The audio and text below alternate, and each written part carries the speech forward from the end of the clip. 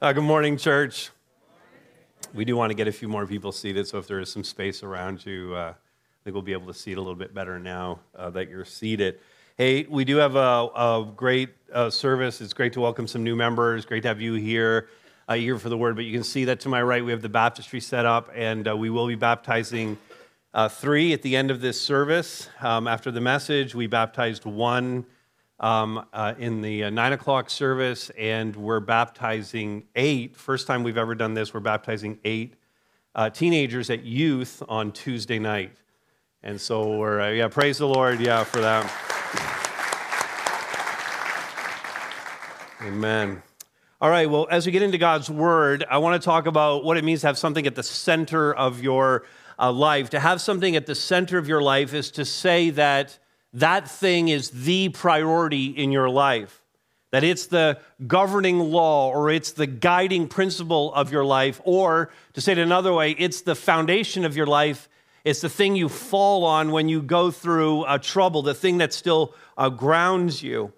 And if I were to survey every one of you right now and put you on the spot and ask you the question, what is at the center of your life? What is your number one guiding priority? What is your guiding principle? What is the governing law of your life? What's the one thing that you would say is foundational or which grounds you no matter what you go through in life? Well, that's an important thing to think about as we come to Revelation 14 this morning, where an angel delivers what is called in the passage the eternal gospel. And he's delivering it so that it would be proclaimed to those, this is right out of the passage, those who dwell on the earth. You and I dwell on the earth, and everyone who's ever lived as a human being throughout all of history has lived on the earth. And this gospel was given that it might be proclaimed.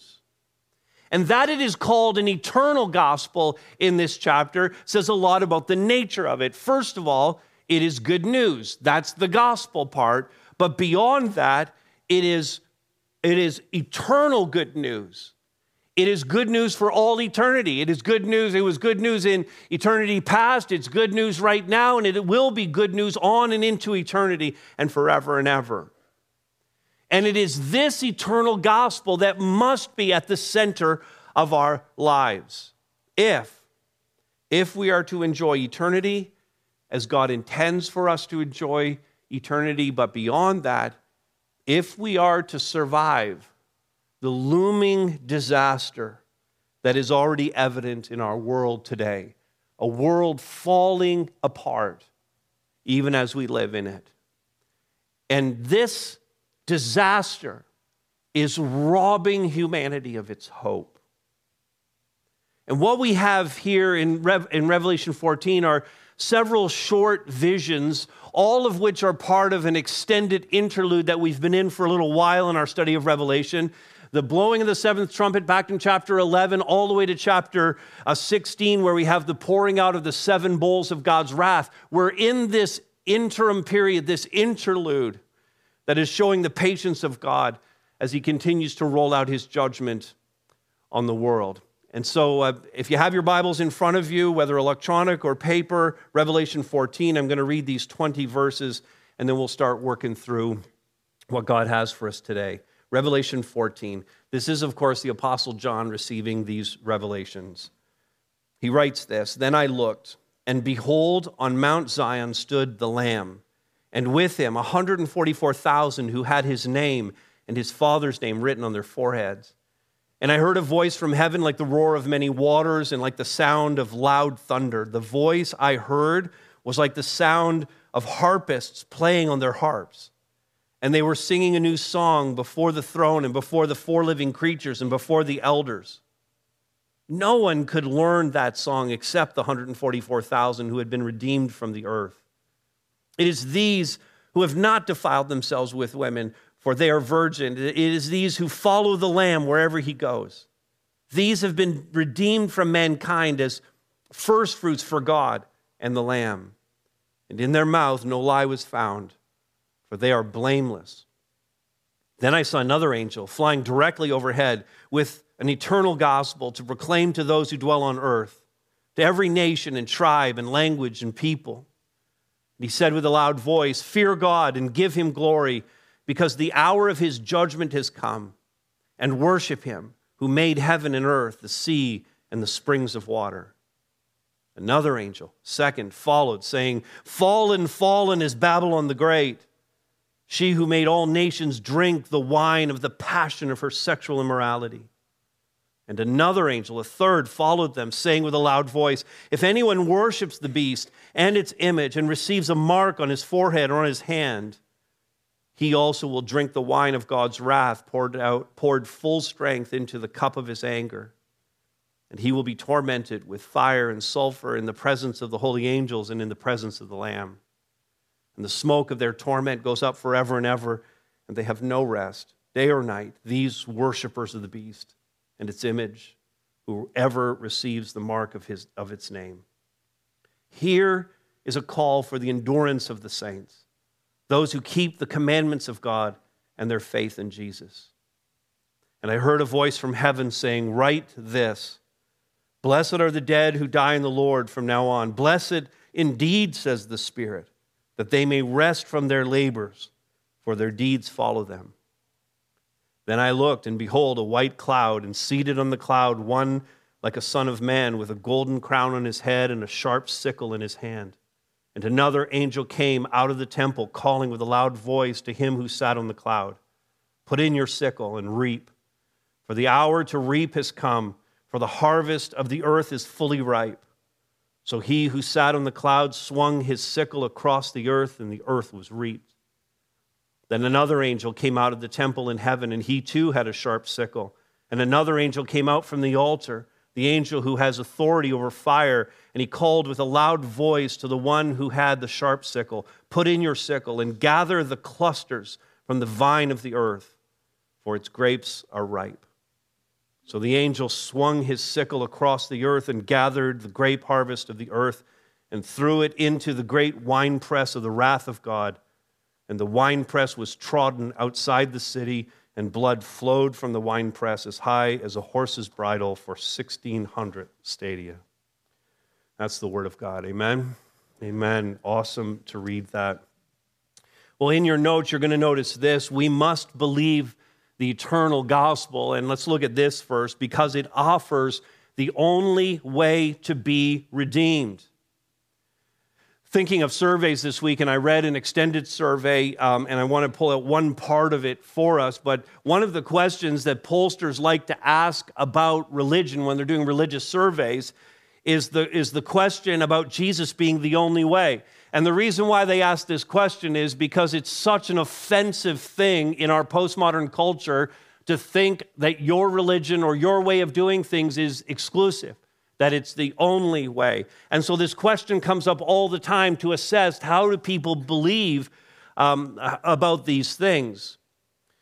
Well, the challenge for us is not so much what the world believes, but how much of the culture is infiltrating the church and rubbing off on us.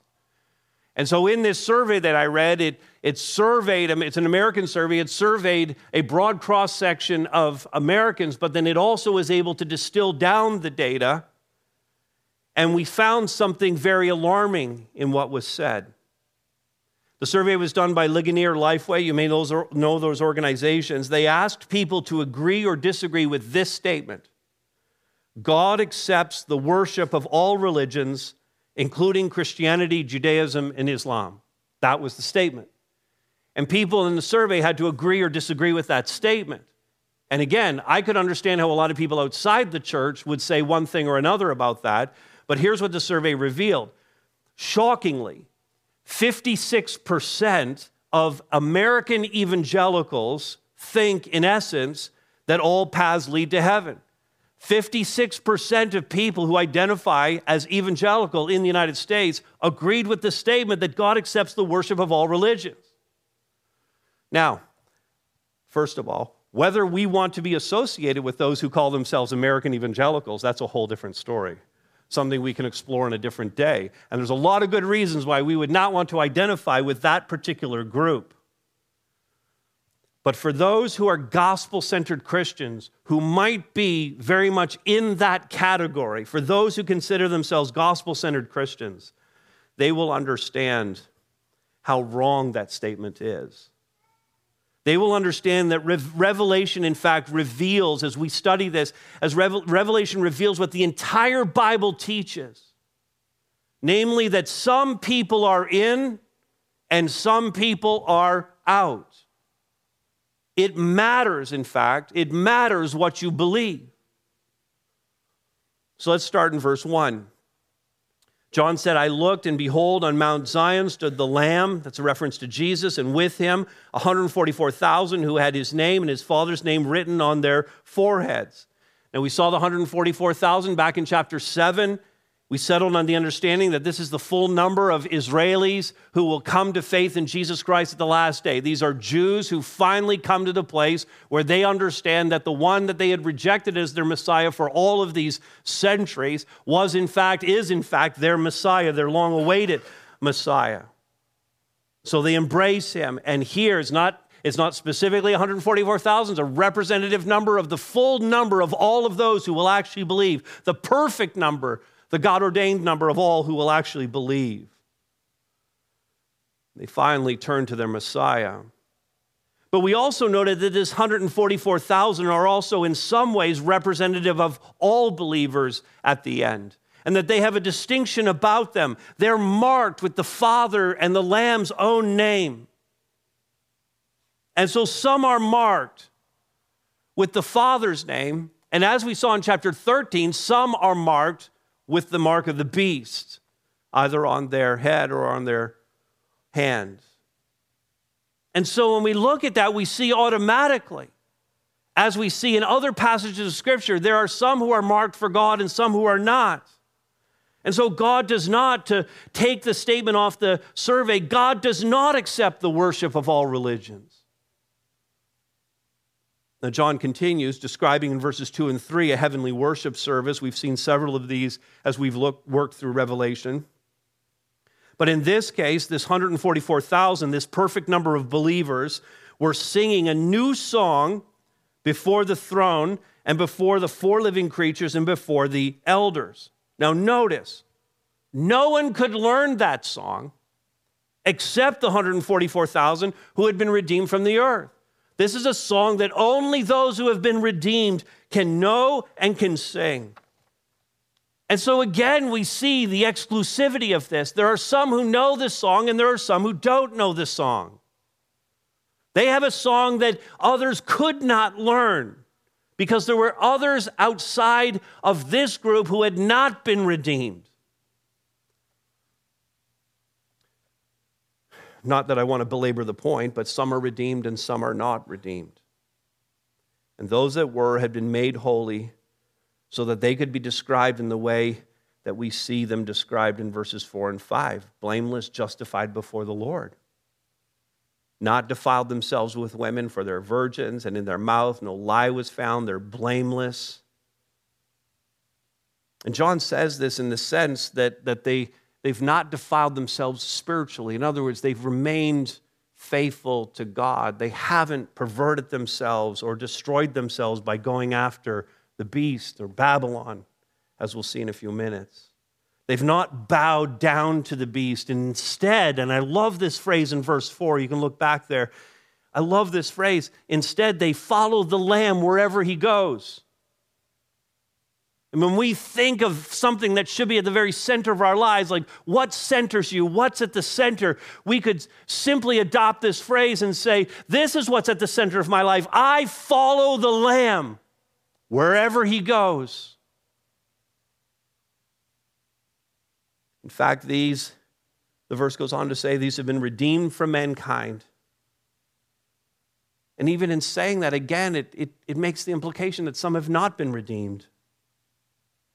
So if you believe the eternal gospel and respond to the offer of salvation through Jesus Christ, you will be among the redeemed, and you yourself will know this song. But if you pursue other religions, including a religion of your own making, which is so fashionable today, just make up stuff on your own and believe that. If you believe or follow or pursue some other religion, or you pursue no religion, which, by the way, does not exist because everyone worships something. There is no such thing as a person who follows no religion. If you pursue other religions, you will find no song in your mouth, no song in your heart, and you will find yourself on the outside. And that is beyond a tragedy. You must believe the eternal gospel because it offers the only way to be redeemed. And then notice this about the gospel, having been made available to all. The gospel is available to all. The offer has been made to everyone throughout all of history. Throughout the book of Revelation, we have been seeing God delaying. Here we are 14 chapters into this revelation of the end. And you kind of think at times, this could have been wrapped up in a couple of chapters. Good and evil, separate them out.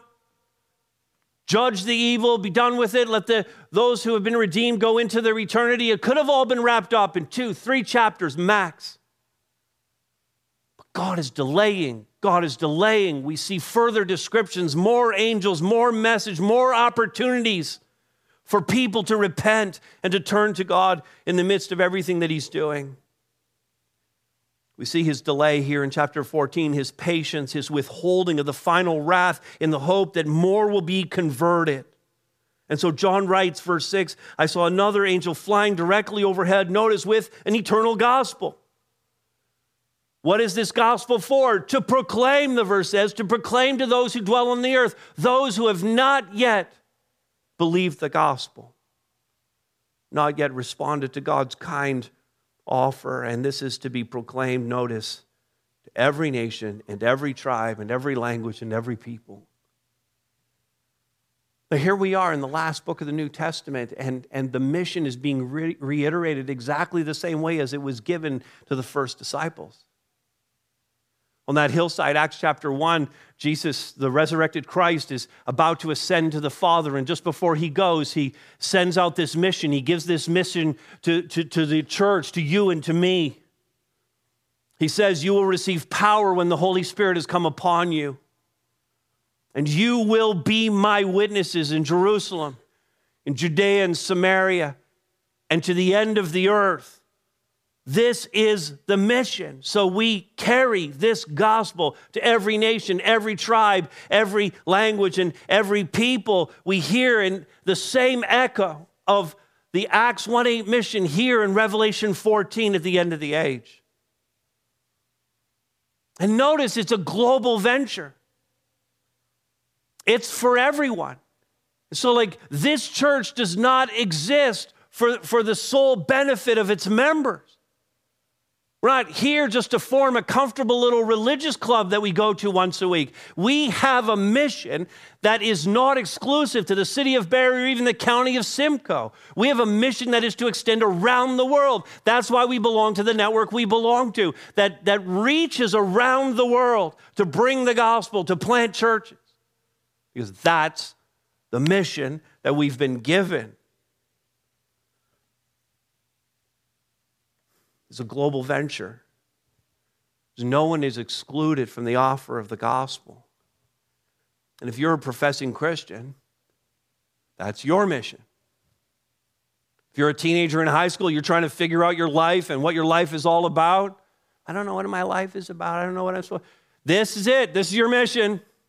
I've settled the question here today for every teenager everywhere. Your mission is to let the Holy Spirit's power come upon you and to be his witnesses to the whole world. If you're in college wasting yours or your parents' money or racking up debt, going to get a degree you're never going to use, and you're at a school you don't even like because you're trying to figure out what life is all about, I'm here to tell you, you could pay me instead. Your mission is to let the Holy Spirit's power come upon you and to be his witnesses in the entire world. You start right there. Then everything else is under that umbrella. Where you live, what job you do, where you go to school, who your friends are, who you marry, what you do in your family, what you're like in your neighborhood. All of it is tucked in under you will be my witnesses to the whole world. That's your mission. You're a gospel-centered person. Your life is centered on the gospel, and you want other people around you to have the gospel at the center of their lives too. That's what this is all about. Now, this angel, verse 7, said with a loud voice, and here it is. This is the message that's being proclaimed to people who don't believe yet. This is the eternal gospel. Fear God. Give him glory. Why? Because the hour of judgment has come. It has come. Now again, John is seeing these visions of eternity as we've worked through Revelation. It's been so mind-boggling because we know we've seen things in the Revelations that have already happened. We've seen things that are currently happening, and we've seen things that are yet future. We're down here on the timeline trying to figure it all out. A lot of timestamps have been put on these visions, but it all seems to be a bit jumbled in terms of past, present, and future. So we see this. The hour of judgment has come, past, statement of fact. That's the way John is seeing it. But in reality for us, the time of judgment is still future. So we still have this opportunity to proclaim this message to people. Fear God, give him glory, because the hour of his judgment has come, and worship him. Give your life to him who made heaven and earth, the sea, and the springs of water. See, anyone can be saved from this judgment simply by fearing, honoring God, giving your life to him, giving him glory, putting him at the center, worshiping him alone. Anyone.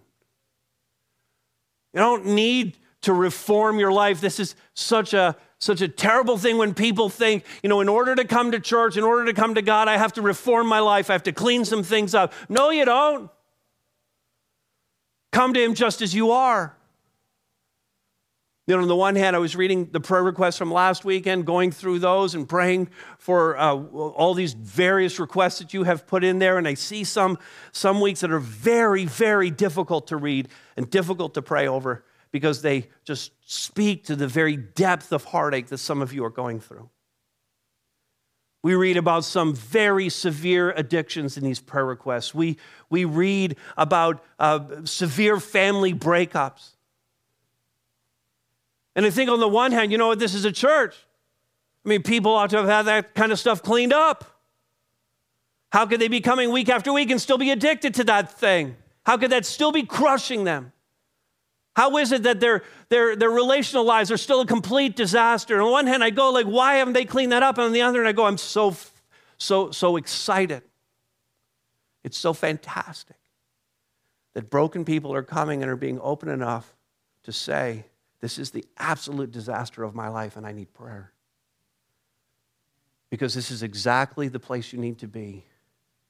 And Jesus is exactly the person you need to come to. Don't think you need to clean it all up before you come. If your life is a mess, you've come to the right place. You've come to the right person.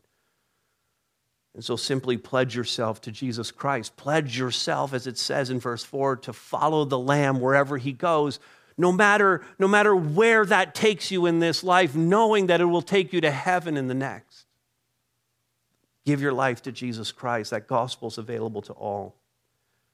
And so anyone can be among those who look to escape the wrath of God. Anyone who hears this gospel and looks to escape the wrath of God. Now, this is a very important point and one that's not often spoken of. We're going to spend some time here because we cheapen the message of salvation when we make it about overcoming our own sins and the effects of it. And sometimes we think that's all salvation is about. I'm a sinner. I need to overcome my sin. I need to overcome the effects of sin in my life. And I'll just say this, that is not the primary reason why you are being saved. That is a byproduct of your salvation, but it is not the primary reason. And we cheapen the message of salvation. We cheapen the gospel when we make it about that. Or worse, when we simply make the gospel about overcoming our felt needs. Okay, I have some issue in my life and Jesus is the solution to my issue. He may very well be the solution to your issue, but that's not the primary thing we need to emphasize in salvation. Because what's happening in salvation is far more than these pathetically weak assertions often lead people to believe. The problem that you think you have, the problem that might initially draw you into a relationship with Christ, That is not the real problem for which Christ died. We must escape not our addictions, not our anxieties, not our difficult circumstances. We must escape God himself. We must escape God himself. You heard that right, and some of you are wondering, what's with this guy? We have to escape the wrath of God. That's what this chapter is about. Only we lack what it takes to escape the wrath of God. And what we see in verse 8 begins this description of the judgment on Babylon the Great, symbolic of the entire corrupt world system. In fact, the first century readers would have read this. They would have understood this reference to Babylon as a reference to Rome, which was the empire that they were a part of. We read Babylon the Great, or we read about Rome, and we see both of those as being symbolic of the world system that we're a part of. It is a world system that opposes God and is just as evangelistic as we should be, but evangelistic in the sense that it's trying to draw you away from God with every fiber of its being, with all of its energy and effort. You see, because the world system has at the center of what it's all about taking you away from God and instead embracing the immorality that Babylon is characterized by. Notice here, this corrupt world system opposes God. It draws humanity away from God, making all nations drink the wine of the passion of her sexual immorality. Again, the mission is to get you to abandon God. And when we think about this, Babylon, Rome, whatever imagery you want to use, is alive and well in the culture today, all around us. The world system is seeking to draw humanity away from God and into all of its perversions and immorality. Now again, the scene here is of a yet future event on our timeline. The judgment also falls on the people who follow after Babylon. So the judgment will come on Babylon itself, on the world system itself, but also on all of those who are lured away. Anyone, verse 9, who worships the beast and its image and receives a mark on his forehead or his hand. That's the previous chapter 13, 16 to 18. Now notice both Babylon and the followers of Babylon, verse 10, will drink the wine of God's wrath poured full strength into the cup of his anger. First century wine, commonly drunk, but when they poured it to serve, they would always dilute it with some water. They would never drink it full strength. And the commentator I read said if anybody was drinking full strength wine, it was because the full intent of what they wanted to do was become intoxicated, that it wasn't meant to be social at that point. So wine was almost always diluted. And here, the wine of God's wrath is poured full strength into the cup of his anger. This is his building wrath at all of the rebellion and the opposition to God and his people. Further described here as being tormented with fire and sulfur in the presence of the holy angels and in the presence of the Lamb. This is Babylon and her followers both suffering this judgment. Verse 11, it lasts forever and ever. There is no rest. Park that thought. No rest, day or night, for these worshipers of the beast and its image and whoever receives the mark of his name. Now listen, we cannot, when you read this, you understand that we cannot at all minimize our understanding of the wrath of God. Even if it is an uncomfortable topic, and it's uncomfortable. And this is why we study the scriptures as we do, verse by verse through entire books, so that the preacher isn't tempted to say, you know what, that's an uncomfortable truth. I'd rather not preach that. I'd rather preach the love of God today. How many people would rather I be preaching the love of God today? Because it's such an uncomfortable topic. We can't ignore or minimize this. The wrath of God must be appeased if we're to be saved.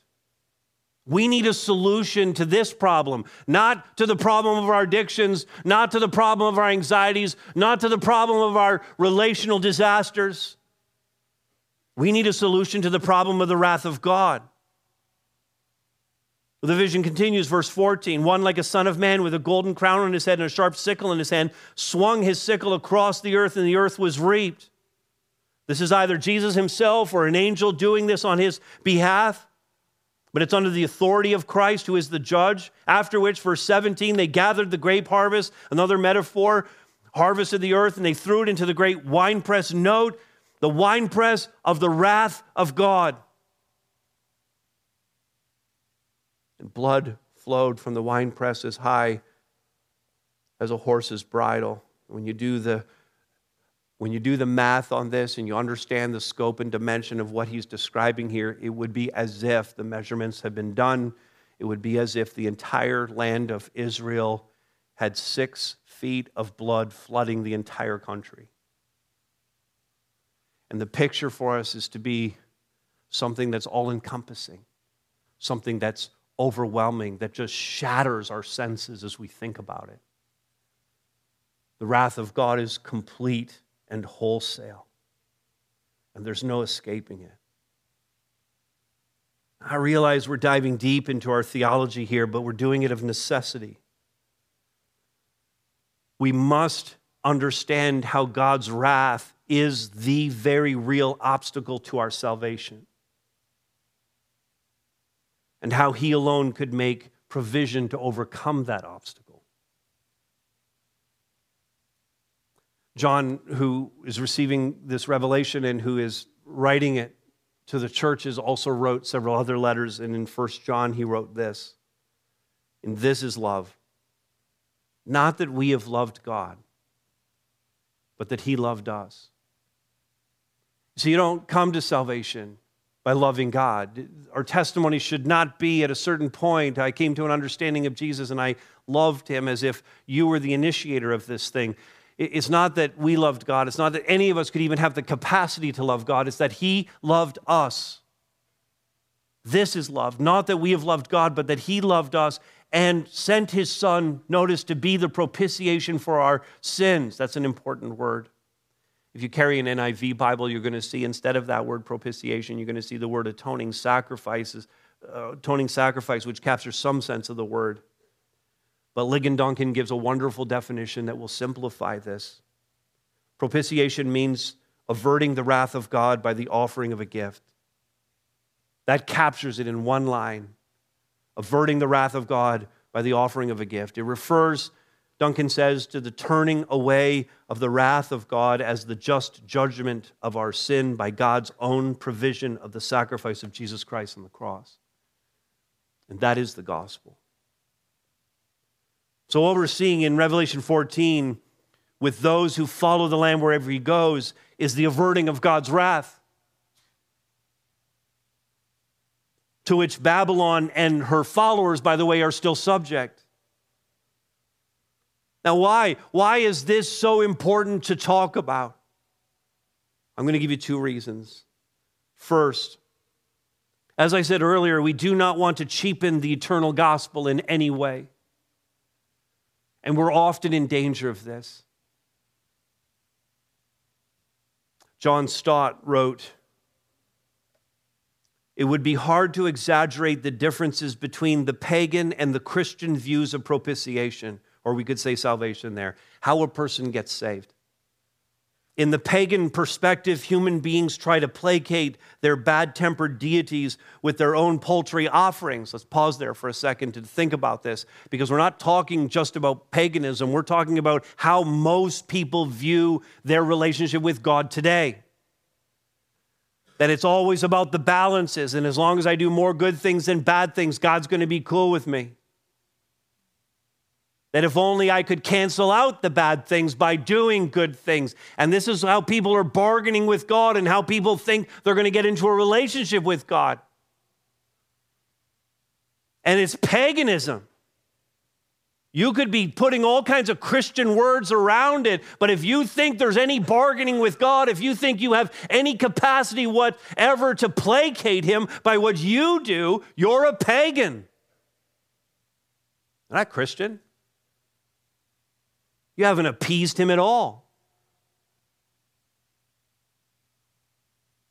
According to Christian revelation, Stott goes on to say, God's own great love propitiated his own holy wrath through the gift of his own dear Son, who took our place, bore our sin, and died our death. And here it is. This is the tweetable.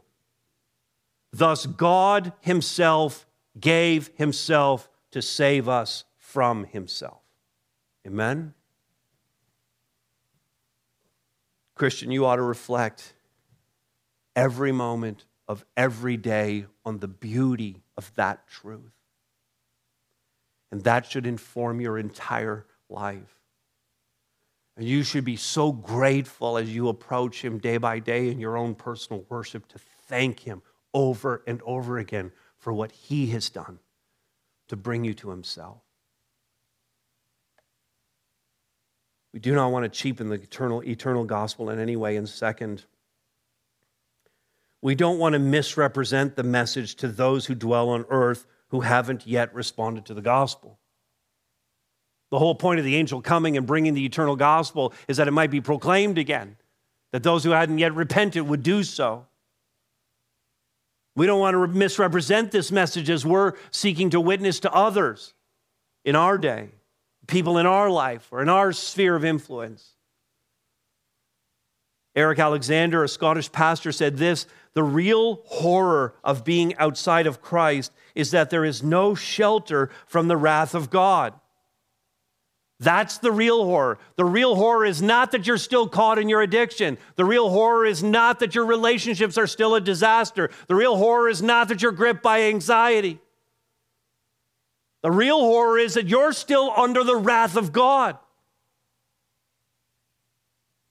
The unbelievers in your life, every last one of them is a citizen of Babylon. And they will be reaped and pressed, and their blood will pour out when Christ swings his sharp sickle. We have to tell them. But listen, that's not exactly how you start the conversation. We're not going to start with the wrath of God. It's not how Jesus started conversations with people that he was sharing the good news with. But listen, the reason why we're rehearsing this, the reason why we want to lock this in is because we need to know it when we're going to tell them. We need to know what's at stake here. That when we're sharing the gospel with someone, when we're thinking about possibly inviting them to come here, when we're thinking about building a relationship with a neighbor, you have to understand what's at stake. Your neighbor's under the wrath of God. Your coworkers are under the wrath of God. Your unsaved family members are citizens of Babylon and subject to the wrath of God. You need to know what's at stake. You still want to meet people where they are. That's what Jesus did. Jesus started conversations around matters of felt needs, what was going on in their life at the time. Think of the woman at the well. She was a disaster relationally. Jesus had a conversation with her about that. They took some time to talk through those things, but that's not where it stayed. Nicodemus. Jesus met with this religious leader, and he was confused theologically, and he had the fear of man on him. And that's where Jesus started, as he shared with him what it meant to be born again. Not to mention those who had physical maladies such as blindness and paralysis whom he healed. He met their most basic felt need for physical healing.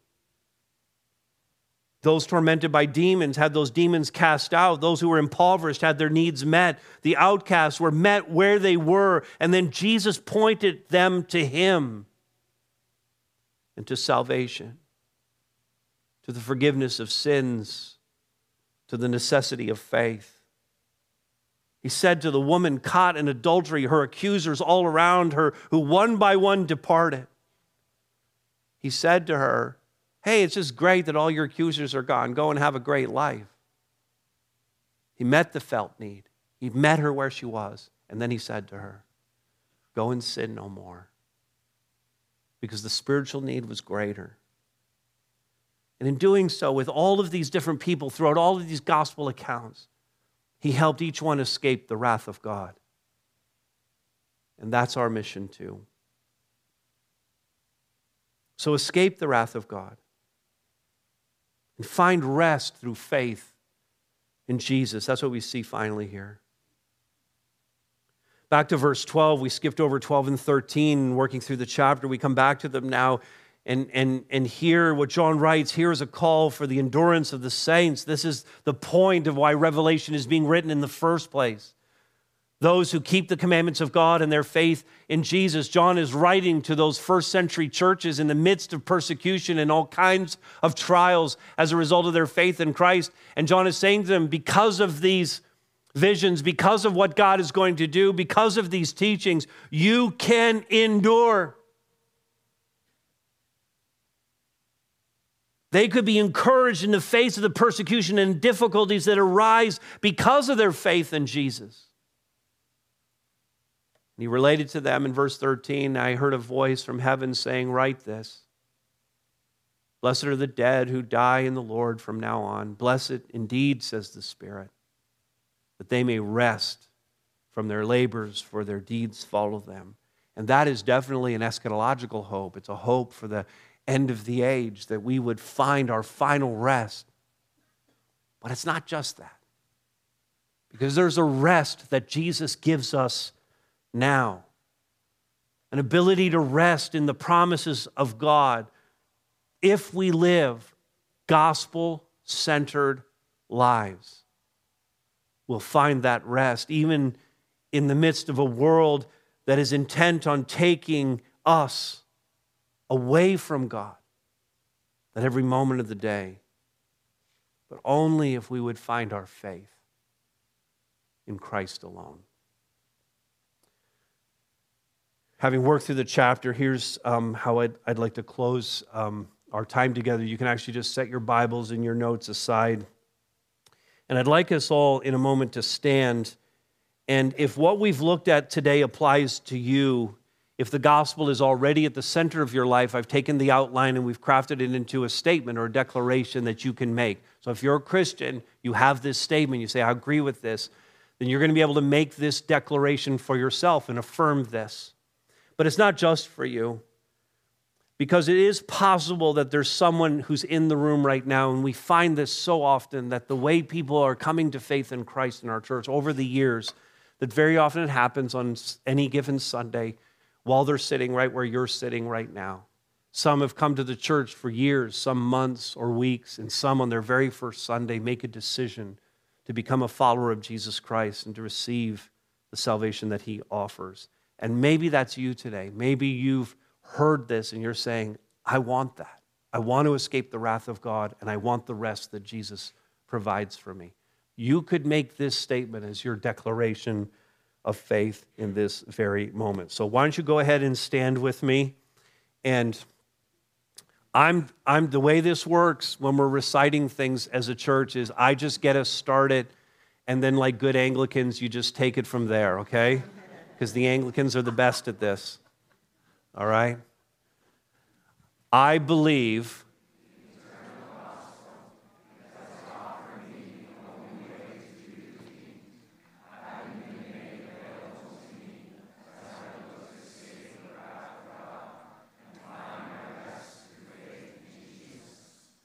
Amen. The bishop would be proud. Let's pray together. Father, by your abundant kindness and grace and love, and Father, your patience, you have made a way for us to be saved. Thank you so much for the Lamb of God who has taken away the sin of the world and who has appeased your wrath on our behalf. As believers, Father, help us to reflect deeply, to have a thankful heart for all that we've heard today. And for those who have not yet believed, Father, help them. Holy Spirit, help them to see not only the horror of following under your wrath, but also the rest that they can have in Jesus Christ if they would exercise simple faith in you. Thank you, Father, for your kindness toward us and for this word that you've given us today. We pray in the name of Jesus. Amen.